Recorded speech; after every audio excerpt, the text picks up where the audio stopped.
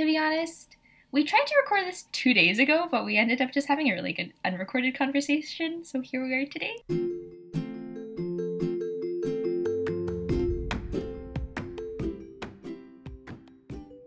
Hello everyone, and welcome back to Be Honest. I'm your host, Grace. And I'm your host, Amy. As I am nearing graduation, I am having a lot of identity crises. And one question that has been on our mind for a long time, but I don't think I've ever really answered, is who do you want to be in the future? Like, what do you want your future self to look like? Because honestly, the question seems pretty straightforward. It's like, I'm pretty sure that we've probably had to write some type of random reflection on that at school before. But it's easy to answer in isolated qualities, you know? It's just like, I want to improve my organization skills or something like that. I want to be someone who's more confident. But I always had trouble answering this question because it always felt like I had this long list of qualities, but I lacked this idea of a bigger picture, like the actual vision of who do I want to be in the future. Yeah, I get that. My original idea of visualizing the future self of me was just improving the qualities that were not so good right now. So my punctuality, my thoughtfulness, my responsibility, confidence, stuff like that. It's like those are all qualities that I want to improve on. So I was just like, my future self will just have all of those qualities plus the ones that I'm already confident in right now. But it feels kind of inauthentic in a way because it just has that feeling of leveling up stats, you know, for all these gamer kids. It's like instead of having a vision of who I want to be in the future, it feels more like I'm playing a game with myself and all these different qualities. And it's just like, oh, I need to invest more points into my punctuality. But I started worrying, like, your bad qualities are kind of part of your identity, you know? It's like if I get rid of my very poor punctuality, then I'm sure my friends will appreciate that very much. But also, this is kind of bad, but I think my punctuality is kind of part of my personality in some ways. It's definitely not a good quality, but it is something that is part of me. So if I get rid of that, I'm just like, am I erasing part of my identity? Yeah, no, I totally relate to that because back when I was in like late middle school, I went through a phase where I was very heavily like enneagram type 9, kind of floaty, just wanting to keep the peace. And I feel like during that time, because I was so reflective, it was really easy for me to spot some of the changes that I wanted to make in my life. And it almost felt like too easy. And I actually, like, at first I was really happy because I was growing closer to the person I wanted to be.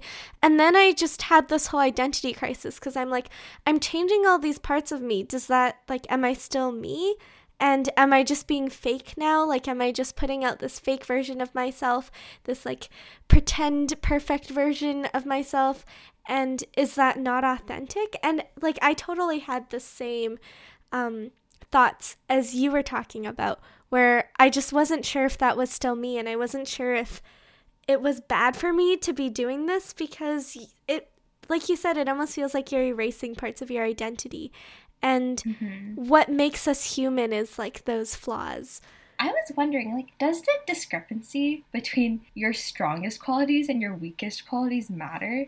So I'm using the same analogy. For someone who has a very well-balanced personality, a really well-balanced life, then they would have really well-balanced stats, right? Their extroversion and introversion bar might be really similar. Anyways, they don't have any like two standout qualities, whereas strong personalities, I imagine, would have like some areas that are super strong and some areas that are pretty weak. So for the well-balanced version, I can imagine that it would be something similar to an Enneagram type 9, right? Yeah, Enneagram type 9 is the type of person who just strives to keep the peace. They can see things from everyone's perspectives, but they struggle to find their own perspective in things. They're kind of like that just floaty personality who doesn't come on super strong. They're like kind of known as the most balanced, I guess, out of the Enneagram personalities. So they can see things from all these different perspectives, but they struggle on really finding their own strong personality because they kind of just go with the flow all the time. Yeah. So if I'm just improving on all the weak qualities I have right now, am I just distilling my personality? ? You know, that's actually a really interesting question because I totally see where you're coming from. But at the same time, this is based on just like my upbringing and what my dad has told me. But he always says your weakness is like your weakest link. So if you think of all of your strengths as bars, your average strength isn't actually, like your total strength isn't actually your average strength. It's more like wherever your weakest one is. So if you have one weak bar, it might stop you from accomplishing something that you want to do just because of that weak bar. So like that weak link is kind of what's causing you to not be able to do something.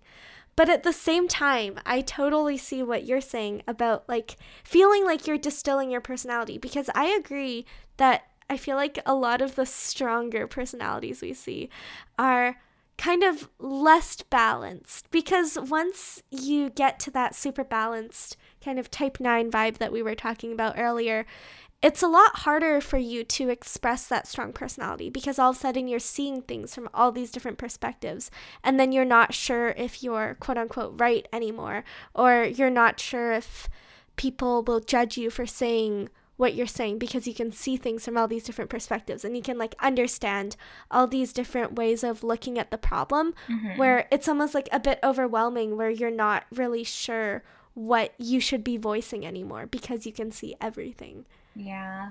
I can imagine like type 9s are the type that would never get involved in drama, because yeah, and then like the opposite of type 9 people are the people who would. But also, like that would make their life more interesting. Not to say that that's a good thing, but that's something that middle school Amy definitely wanted. Yeah, no, I can agree, because as someone who very much identified with a type 9 for the longest time, it was not to say boring necessarily, but it was kind of overwhelming, and it was kind of like I didn't feel like I was living. I just felt like I was a robot, or like I felt like I was looking at the situation from above, or like an outsider. I felt like my life was a movie and I was just watching it happen and not actually making decisions, if that makes sense. No, that does. It was like I was like a bystander and just seeing things from like all these different perspectives and being afraid to voice my own opinions. And so it does feel quote unquote boring, because you can see a lot of the consequences of things, or you can see a lot of the different perspectives of things. So you're less likely to make big decisions or take risks. And in that way, it kind of feels boring, because then you won't really get those crazy life experiences and opportunities that you often get when you do take risks. And branching off my issue where I couldn't come to a conclusion about the type of person I wanted to be, I think part of the problem in that is that I've learned to function best under pressure without the looming danger of deadlines or future determining high marks. I feel like I don't really have that much motivation to do something that doesn't directly threaten me. So especially when it comes to wanting to change your personality or identity, wanting to work towards the future version of yourself, it's kind of hard to do so, and nothing's really forcing you. Yeah, I do totally get that. And one of the things that I actually do whenever I'm feeling unmotivated... Okay, I think back to this one quote, and I was like searching the internet for the source of this quote because I wanted to credit them. But it goes, "Every once in a while, you get a glimpse of the person you could be. Hold on to that. Nothing is out of reach."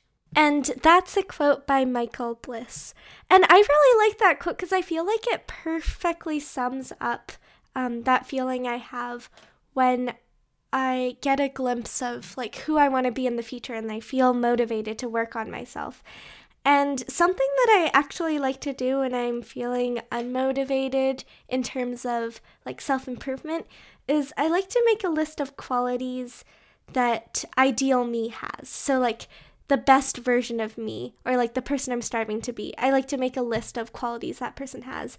And I also like to make a list of people who inspire me, because Amy and I were actually talking about this, where she was asking, like, do you envision yourself when you think of the person you want to be? And I was like, well, kind of, but I feel like I also, more than anything, just envision like a patchwork quilt of people who inspire me. So it's almost like I'm envisioning little characteristics that I like from other people more than I'm envisioning myself exhibiting those characteristics, if that makes sense. Okay, I love how you put that, because I think the issue with me envisioning myself versus me wanting to envision other people was one of the like pieces of resistance when it came to putting together my definition of what I want my future self to look like. But okay, I was thinking the question of who is your idol is a pretty popular one too, right? And then usually we just like say my mom or something like that.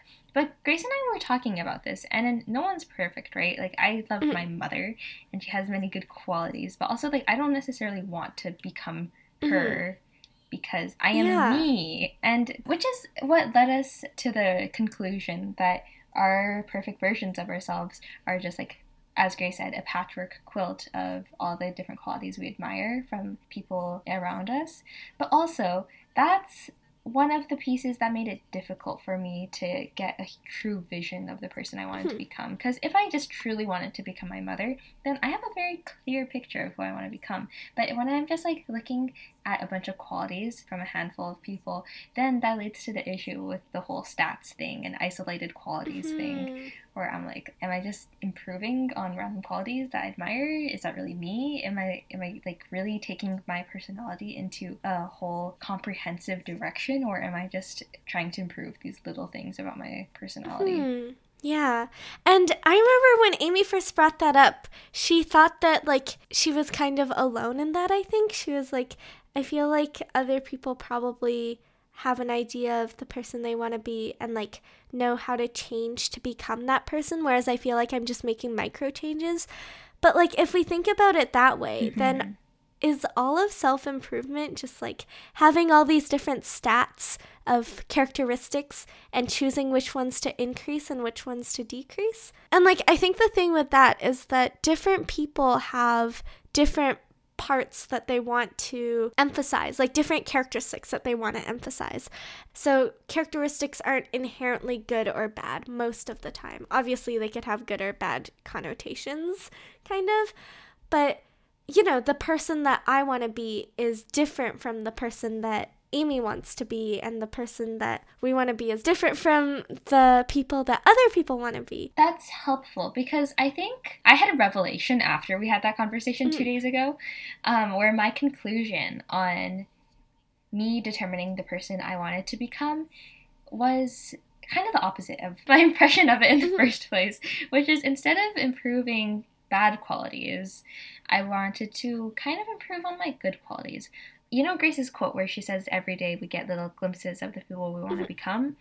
Like, at first, when she said that quote, the first thing that came to mind was, oh, those are glimpses from the people we idolize, like the people we look up to. But then I thought about it some more, and I'm just like, oh, what if it's little glimpses from our own lives, you know, from the people we are sometimes? Because, like, we're never really the same person from day to day, especially me. Depending on my mood, I feel like my personality shifts a lot. So I love myself when I'm having those really good and confident feeling days, and I do not like myself very much some other days when I'm not feeling very great. So, like, in regards to the whole finding a direction for my identity thing, where I felt like I wasn't really taking it anywhere, I felt like I was elevating isolated qualities the whole time, I think I can get that sense of direction for myself by choosing the better side of myself and moving in that direction. And it's more like increasing the frequency where you are your good self. Yes. Yeah. So the change to my identity and the version to myself that I was really looking for was really just the parts of me that I already admire. So I am already who I want to be, but I just want to be that version of myself more often. When I first heard Amy say that, I was like, oh my gosh, wait. Like, that makes so much sense. And it makes me feel a lot less confused because I feel like I was thinking about the future version of myself as too far away of a thing. And then part of the issue was I couldn't really see it as myself. That makes no sense, but it kind of makes sense in my brain, all right? But then when I think of it that way, as just like me choosing the better version of myself that already exists, then that's already there. I don't have to go really looking for it. I don't have to like ponder of what the good version of myself is, because you just feel it. I know the good version of myself, and I know the bad version of myself. It's like something that comes from the heart. Yeah. Wait, does that mean that the person you want to be is like the person that you are on the good days? Like, so the person you already are. And then the perfect person is like your idea, that kind of like more hard to reach abstract concept. Oh. Because I was re-listening to another episode of our podcast the other day, but I remember that we brought up this one question that was, does the perfect person, like, does your idea of the perfect person deviate from the person that you want to be? And, like, why would they be different? And I feel like it was something that I wasn't really clear about at the time, but it was definitely something that I wanted to revisit. And we had this really good conversation the other day, and I was like, wait, that actually makes a lot more sense. To be honest, I remember when Grace brought up this question, and I didn't really get it. Why don't we give them an example? Because that helped me understand it. Yeah. Because, like, the question is, wait, why won't you just want to be the perfect person, you know? Because if that's the perfect person, isn't that the person that you want to be? But I feel like they're different sometimes. So I know that the perfect person in my mind is confident, and this perfect person is, like, secure in themselves, but they're also really kind to other people. However, the person that I want to be right now, like from where I'm at right now, I don't know if I want to be confident in that way, because like the person that I want to be is more almost like a bit self-deprecating and a bit self-sacrificial. And like I know that that's not what a perfect person would exhibit, but it comes from a fear of coming off as like not relatable, or like a fear of coming off as, oh, I'm better than you. So like maybe I am self-deprecating and self-sacrificial, and like maybe that's not a good thing, but at least I can be nice and relatable to other people. Like at least I'm distancing myself from the idea of the person who's like, oh, I'm better than you. The other example that Grace gave me is, you know how some people in middle school, everyone kind of wants to be a baddie. Like, they want to come off as cool, and then they want to be respected by all their peers. Yeah. And any other route seems pretty lame, even though in their brains, they probably know that, like, someone who engages in illicit activities is not necessarily the perfect version of themselves. But it's, like, what they want in the moment. So that's the conclusion that Grace and I came to. It's almost like what Amy was saying earlier about the parts of yourself that you like. The person you want to be is the person that you are already on the good days. You're just like emphasizing those qualities, you know? And it's almost, I don't know, it kind of reminds me of, you know how sometimes you like the person you are when you're with a certain person? It's almost like that version of yourself. You like that version of yourself. And so the person you want to be is just like a zoomed in version of that version of yourself. Whereas the perfect person kind of stems from almost your morals a little bit. Yeah, it's like the good law-abiding citizen. Yeah. We had this conversation about identity before, but it's kind of like the legacy you want to leave behind. Yeah, so Grace and I, we were looking at the two examples that we brought up, like the person who wants to be the baddie and the Grace who wants to be more self-deprecating, even though that's not necessarily a good quality. But our realization was that the person who you want to be is kind of driven by your current struggles. And it's more about fitting in with others than what you want in the long term. For someone who wants to be a baddie, they want to be that version of themselves because they want to be like cool and respected, and they want to fit in with other people. And Grace wants to be self-deprecating and sacrificial so she can fit in and be more relatable with others, even though that doesn't really adhere with their values and the legacy they want to leave behind. But it's kind of like what they want in the moment. It's more emotionally driven. Yeah.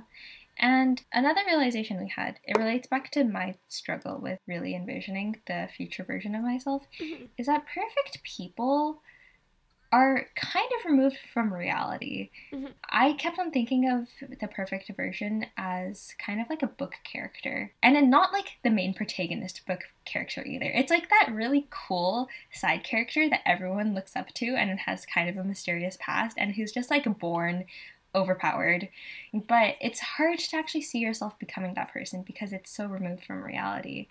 And I think that the issue with the fitting in with other stuff makes sense in that regards, because like the perfect people, even in books, I feel like their relationships are usually not as fruitful as people with flaws. Yeah, I totally relate to what you were saying because for the longest time, when I was in my very filtered phase where I was like trying to put out the best version of myself always and trying to, like paint that illusion of like being very put together and having a perfect life and like kind of like pretending to be a perfect person almost. Um, I feel like I definitely felt very removed from reality and I felt definitely distanced from other people because like it's hard to grow closer with people when you're not sharing your struggles or when you're not sharing that you have those struggles because it just makes you feel like you're just like so far removed and it just makes it feel like you're not comfortable with sharing those struggles with those people. And like people like, I feel like generally people like to hear what's been going on in your life and they want to hear the real you because that makes it feel like, oh, I'm trusted enough. Like they want to tell me about this. And it just builds up that trust. And like it's kind of a cycle where if one person feels comfortable confiding in someone else, the other person will feel more comfortable confiding as well.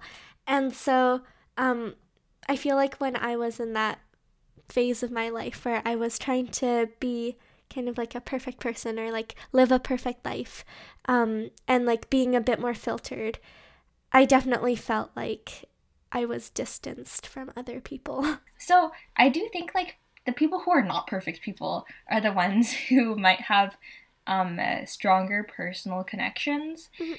And I had this hypothesis where people who are really confident, people who are like closer to that perfect person, they might have trouble um, building stronger personal connections, or they might just be like less interested in building really strong personal connections because they get a lot more from feeling successful in contrast to having really good personal relationships. But for people who value personal relationships a lot, I feel like they would have a stronger tendency to want to fit in with others and maybe conform their identity a little bit so they can fit in with others. And then that might lead to them maybe not being as successful since they're more willing to change themselves for the sake of fitting in with the norm. And then fitting in with the norm is not really a good thing, I think, because at least in my brain, I associate it with like staying in your comfort zone and kind of just like being a sheep and following everyone else's path. The person who is closer to the perfect person, the person who does not conform and does not put that much value in personal relationships, are like those visionaries, really successful, famous people. Steve Jobs, Elon Musk type of people. Yeah. In my brain, at least. Like, I don't know them personally, but I don't think they have very strong personal relationships, but they have that confidence in their own identity to just do whatever they want and not feel the pressure to conform to others, which is one of the reasons why they're successful in my mind. You know how people like refer to literature for examples of stuff? Amy like just refers to anime. Yeah, I just refer to anime. That is my literature. So well read. Anyways, so from another anime, there's this one about this girl who is famous. She's like a famous child actor, but suddenly she like quits acting for a while, takes a hiatus, and goes to a normal school. But no one acknowledges her presence. Like she just gets ignored by everyone because I don't know. I guess they don't want to stand out really. They don't want to approach her in the first place because maybe they're scared of getting called a clout chaser, or maybe they're already comfortable in their own personal friend groups and everything. But it seems weird. If the famous people came to a normal school, you would expect everyone to like surround them and go like, wow, you're such a cool person, da da da da da da da. Oh my god, I had another revelation. I think part of the issue why famous people have trouble building strong personal relationships especially in a like normal school context, is because they're portrayed as like a character in the media, you know, like they have their PR version of themselves. So no one really sees them as an actual person, which is actually like an issue because people get harassed online for that. Yeah. But it's like when you don't really view that person as a person anymore, you don't really think of yourself as being their friend because they're kind of just this like figure in the media but you don't actually see them as someone you could be friends with. Yeah. Anyways, the point I was trying to make with the famous people thing is that people, like, I guess they want to stand out, but when it comes to it, no one really wants to stand out. No, when you first said that, I was like, oh my gosh, wait, that's so true. Because everyone has that dream of, like, being special, being the chosen one. But, like, really, at the same time, we just want to be accepted by the people around us. On the topic of wanting to stand out, I remember in the past, I really wanted to stand out. I had this whole issue where I felt like my life was really boring, and I felt like I was really boring, and I felt like in a way I lacked an identity, and I was too much of a wallflower, and I wanted drama in my life. But since then, I don't really relate to that version of myself anymore. But I think when I was in that phase of my life, it was just because I had an insecurity in my own identity, and I didn't really know who I was. And I just wanted to feel special, and I wanted to be respected by others, and it was like this whole external validation thing. When I said that, Grace drew up a really good connection, leading it back to enneagrams, our best friend. Yeah. According to the Enneagram Institute, if you do go onto the Enneagram Institute website, they kind of give a brief snapshot of each of the Enneagram numbers, and one of what they have is like their basic desire, like what they really want in life. And that kind of raised the question, like, what do we really want in life? And we're just going to go down the list, but coincidentally, number 4, for Enneagram number 4, what they really want in life is to have their own identity. And when Amy answered the question by saying that she wanted to have her own identity, I was like, oh my gosh. And so I just went on this like crazy excitement phase where I just got so into this rabbit hole, and I was just like, oh my gosh. And so I just went through all of the Enneagram numbers and like found what each of their basic desires were, or like what they wanted most in life. So Enneagram number 1, paint the picture. For people who are not familiar with the Enneagram, Enneagram number 1s are the ones that are like the perfectionist. I think a lot of people look up to them. They probably have their life pretty together. Yeah, they're like, it's kind of like bringing up the that girl trend. And what Enneagram 1s want most in life is to be good / to have integrity / be balanced. I get this. Like, Enneagram number 1 isn't my main Enneagram number, but I want to be someone with really good morals in a way. Like, I want to be a good person, you know? Like, a lot of the time, like, the person I want to be is someone who is a loyal friend, and like a student with integrity, and someone who loves learning, and someone who leads a balanced lifestyle.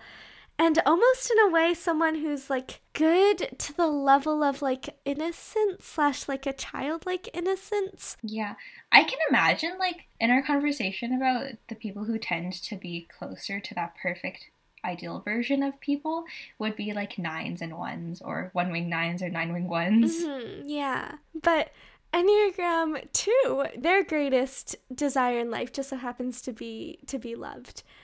And my 2 has always been pretty strong, but like the last time we took the Enneagram, which I think was like around a month ago, my 2 had surpassed my 9.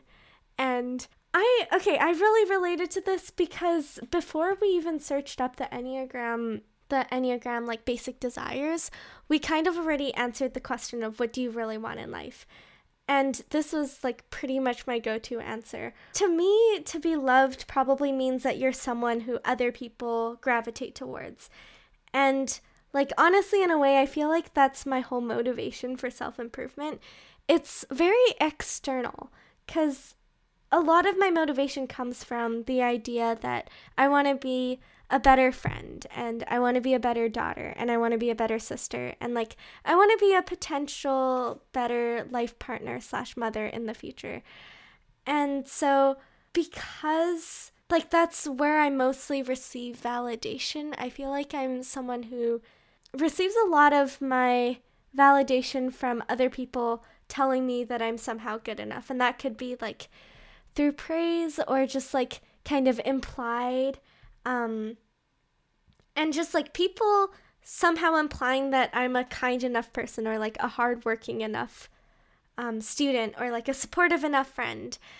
And I don't know if that comes from like a place where I'm not entirely secure in my own identity, but I like, even though I'm not exactly the person with the most friends, I feel like, for example, Amy is a lot more outgoing than me. She's like, even though I feel like I'm not exactly that kind of person with like the most friends in the world, I really value kind of the other people's words about me or like what other people think of me.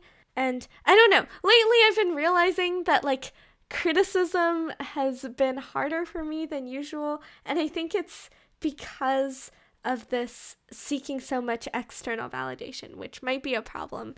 Because I don't know, when it's implied that like I like past grace more, or like when I was at work and I would make mistakes because I was a waitress and I was like taking people's orders and stuff. So it felt like whenever I made mistakes and like I heard someone wrong or I inputted something wrong, it almost felt like I was giving off the vibe that I didn't care about the person, or like I didn't care enough to listen properly, or like I wasn't doing good enough at my job. And it was like kind of also that external validation because it was changing how other people thought of me. Like customers who, if I made a mistake on their order, if something wasn't right, it felt like it reflected on the person I am. And I felt like that changed their opinion of who I was in a way. Okay. Yeah, that's interesting because I feel like work is a different type of experience where people view you differently because you are like an asset to their business. Like the professionalism from there, it's expected for people to kind of be judging you the whole time and like kind of constantly evaluating your performance. Because if you mess up, like of course they're gonna understand that it's just a mistake. Everyone makes mistakes. It's not a big deal. But also, like, their opinion of you will go down, like, a little bit at least. It's because, like, you're in an environment where they're not really trying to get to know you as a person. They're trying to see, like, how good of an employee you are. They need to have that sort of pressure where you're expected to do good the whole time. But, yeah, it is kind of not the best experience where if you mess up and then you're just like, oh, she's going to make a mental note of that in her brain. I feel like it was almost more of the customer's opinions of me than the boss. Yeah, because like I feel like they would know that I was trying my best, sort of, but it was like almost like I think I was taking it too personally. I think like to work those jobs in a way you have to kind of separate your personal identity from your work identity, and I feel like I was putting a lot of myself out there because like I cared a lot about making sure that people had the best experience they could have there. And so it wasn't even like I'm representing my company. It was like I'm representing myself, like the person I am. And if I messed up, it was like it felt very personal, even though I know I shouldn't have taken it personally, but like it felt like I messed up. I see. Okay, I like that point about how when you're working, you kind of have to dissociate yourself from who you are normally. Anyways, aside from that tangent, I completely relate to this one. Like when Grace asked me, what do you really want in life? The first thing that came to mind was strong relationships. And then, like, I think that wanting stronger relationships can bring, like, a couple other implications. Like, for Grace, she said that she wanted strong relationships, so, because she got, like, validation from them in a way. And then me, I wanted strong relationships. Maybe I am a bit of a 6, because, like, I wanted that sense of security and support, like, knowing that if I was going to go through something, then there would be people there for me. But also, if you're surrounded by people who love you and then you know who appreciate you and you also respect them so much, then that's, like, the best experience because you're just like, wow, they love me. Yeah, and I guess that can lead into Enneagram Type 3, which their motivation is to feel valuable and worthwhile. And as discussed before, I am unfortunately an Enneagram Type 3. Unfortunately. Enneagram Type 3, for people who are not aware, is the achiever.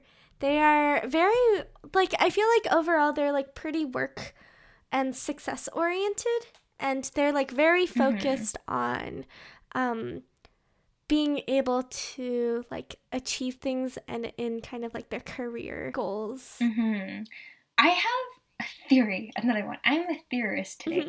I am an Enneagram 3 mostly, but with wing 2. Like my 2 is also very, very large. So I was wondering, like, is it kind of like I want to be successful so I can fit in with others? Ooh. Question mark. I think like I had a pretty defining experience in elementary school where this is when I was like really insecure about my intelligence and everything, and I had friends around me who I really admired, but then it made me feel insecure because it felt like they were so much better than me, you know, and I felt like I didn't really deserve to be friends with them because they were so much better than me. So then that's where I wanted to like become a better version of myself. Like I wanted to work harder to become smart and everything, so then I could fit in with my friends and like deserve to be friends with them in a way. But that sounds really messed up. Not really. I feel like it just comes from a place of insecurity, of like feeling that you're not enough for your friends, which you should never feel, because your friends who love you will love you for you. We touched on this earlier already, but for the type 4, oh right, okay, so I am an Enneagram type 3 with a wing 2, but on the other side, I can also understand how I could be a type 4 because, as we were saying, that's the one of wanting to have your own identity. And I did have the experience of me wanting to feel special so I could have my own identity. And for people who aren't familiar with the Enneagram, type 4 is the individualist. So they're like the more sensitive, withdrawn type. And they're very expressive, but they want to have their own identity, like what Amy was saying. So I remember I had this crisis a while ago where I quit gymnastics, but then I was like, oh no, I just lost a piece of my identity because I quit gymnastics. And like my mom for a while, she wanted me to quit piano, but I was like, no, I mustn't quit piano or else I'll lose another part of my identity. Because extracurriculars do kind of define your identity. It's like your hobbies, right? The things you spend your time doing. Well, next year you're probably not going to have piano lessons anymore because you're going to be in university, you know? Do you feel like you'll be losing part of your identity if you don't do piano lessons anymore next year? Or is it kind of different because everyone is going into university and everyone's quitting a bunch of their extracurriculars and it's like a fresh slate and a new, you know, like a new chapter? Yeah. See, that is the flaw in my argument here. And it makes me question my values again. Because my thing was like, oh, I'm not a gymnast anymore. I'm losing a part of my identity. But then when she put it that way, I was like, you're right. I'm not going to be playing the piano anymore after I go to university, probably. But it's like, I don't really see an issue with that either, because that's what everyone else does. So am I just forming this version of myself? Like, is my perfect version of myself the one that's going to get me into university? How shallow am I? Oh, we don't worry about that. Yeah, but I do agree, like, with the second part you were saying. I think once you go to university and you get that fresh slate and no one's really doing extracurriculars anymore, then I feel like it is like you approaching a new phase in your life, your adulthood, where you don't necessarily have to do all these extracurriculars anymore unless they're a really, really big part of your life. A while ago, I had this epiphany about the notion about not being enough. Because we see that phrase thrown around a lot, but I don't think I really truly understood the idea. Or like I didn't attribute the saying to the feeling in my mind yet. Does that make sense? Yeah. I feel like not being enough, it's like an insecurity with your existence.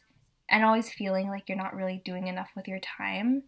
Because I think I've always kind of lived feeling like I wasn't good enough, and then I had to do something to prove my worth as a person. But like as of now, I'm okay with just existing. But I feel like in the past, I was not okay with just existing. I was like, I have to do something to justify my existence. It's really interesting because I think I have changed a lot. So when I reflect on my past self, and I can still remember my past thoughts, it feels really foreign to me. But I can clearly remember being that person. See, I think that's related to my Enneagram type 3, like feeling valuable and worthwhile, because I'm just like, oh, I need to do something to prove that it's worth investing in me, Earth. Moving on, Enneagram number 5 is the investigator. And this one is to be capable and competent, to possess knowledge and understand your environment. And we don't relate to this one as much, I think, but I forced my dad to take the Enneagram a while back, and he's a type 5. And like, I see that in him because he literally wants to experience and understand and know everything. And he's doing like another degree right now. And like everyone else is kind of like, they're obviously learning the information, but he goes so deep into it. He's like referencing all this different internet stuff and like referencing the textbook stuff and making all these connections. He spends like hours and hours doing all this stuff. And also he just like wants to literally experience everything. Like whenever we go out to travel, he wants to go everywhere, even if there's like literally not enough time to. He just like wants to see it all, which I think is really cool. But if there's a will, there's a way. So, bro, your dad should be a scholar. That sounds like the perfect type of person to go into research or something. Honestly, yeah, that'd be so cool. Side note, my dad almost became a paleontologist. And I was like, oh my gosh, it would have been so cool. Like, he almost went into geology. And like, imagine if I had like a dino dad. Not a dino dad, but a paleontologist dad. That would be so cool. A dino dad. Moving forward, number 6 is the loyalist. And their primary motivation is to have security and support. And incidentally, this is the one that my father is. That I also forced him to take the Enneagram test. And you know what? It explains a lot. I think type 6, its description is a little like they're always seeking the safe route. They always want to be secure. They want to protect those around them and make sure no harm comes their way. And 7 are, okay, my personal favorite. The enthusiast. This is the one that wants to be satisfied and content, who wants to have their needs fulfilled, and kind of like they want to maintain their freedom and happiness, and they want to avoid missing out on worthwhile experiences to keep themselves excited and occupied, and avoid and discharge pain. So this one makes a lot of sense to me as well. This was my like old goal for a while where I didn't really know where to take my life. I don't know what the new goal is, but this was my old goal, was to get the most out of the human experience. Like I wanted to get the most out of life. I wanted to experience all the things I could. And it's a bit of a YOLO mentality. It was kind of like an anchor when I didn't know what to do with myself. It was just the promise of like, I'm gonna experience what life has to offer. That's why I'm here on Earth. And then I became an Enneagram type 3.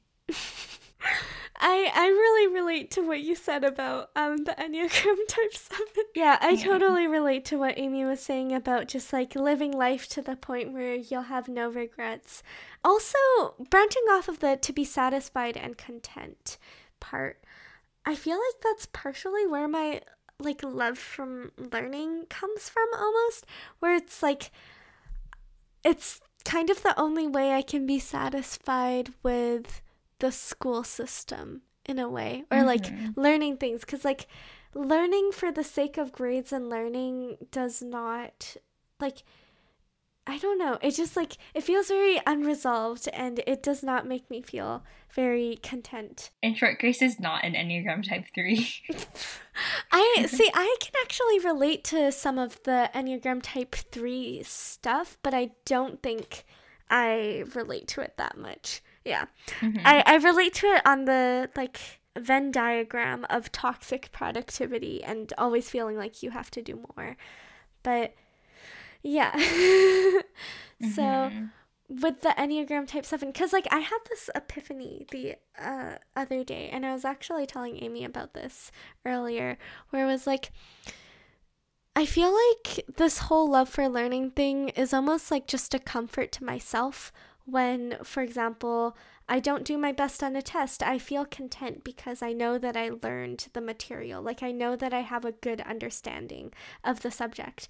But then the other day I realized that I am not actually keeping up with like the curve of forgetting and regularly reviewing the material. So after a while, naturally I'm going to forget it. And I had this whole existential crisis where I was like, if I really love learning, then I should actually be like reviewing this stuff regularly so that I actually remember it.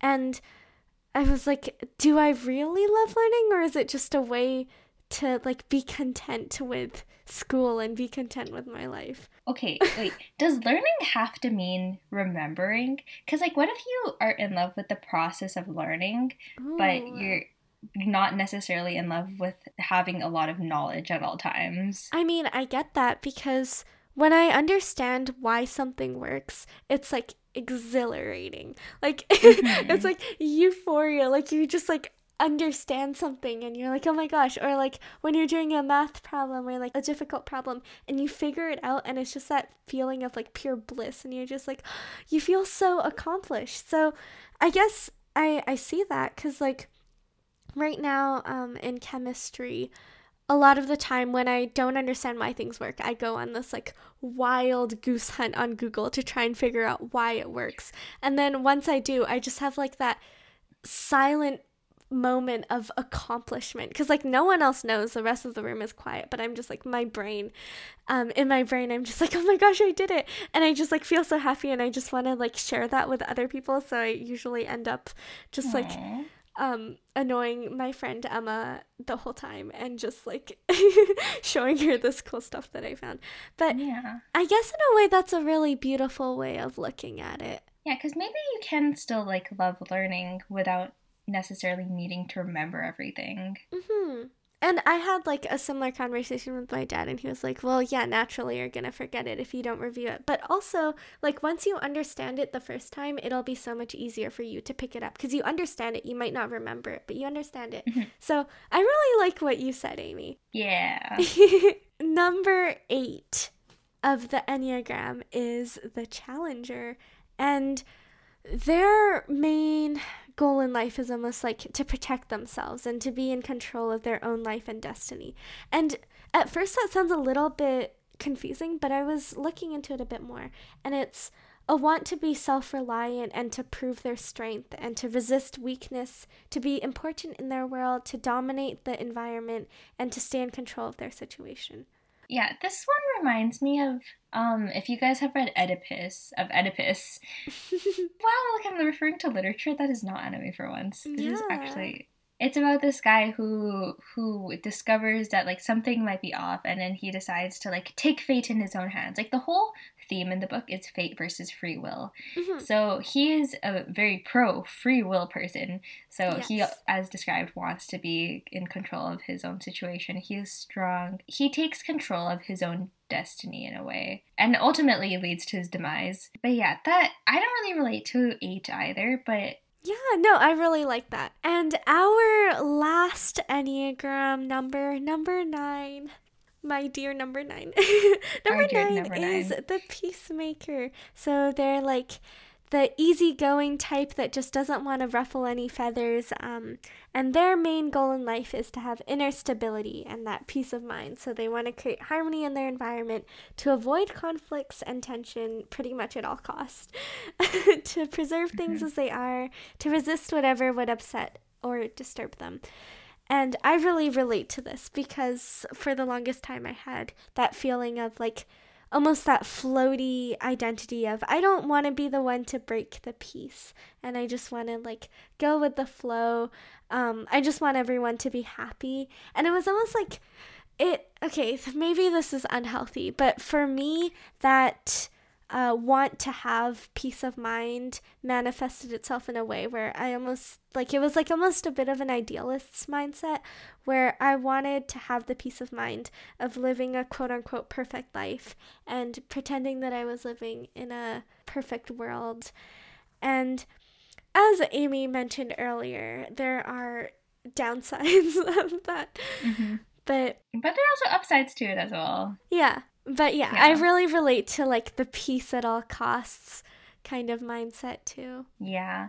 Nines are, like, really beautiful in a way, like the idealists, the ones who view life in a more positive light. And then, as we've said, I think like once you see life in a more positive light, then more positive things naturally come your way, anyways.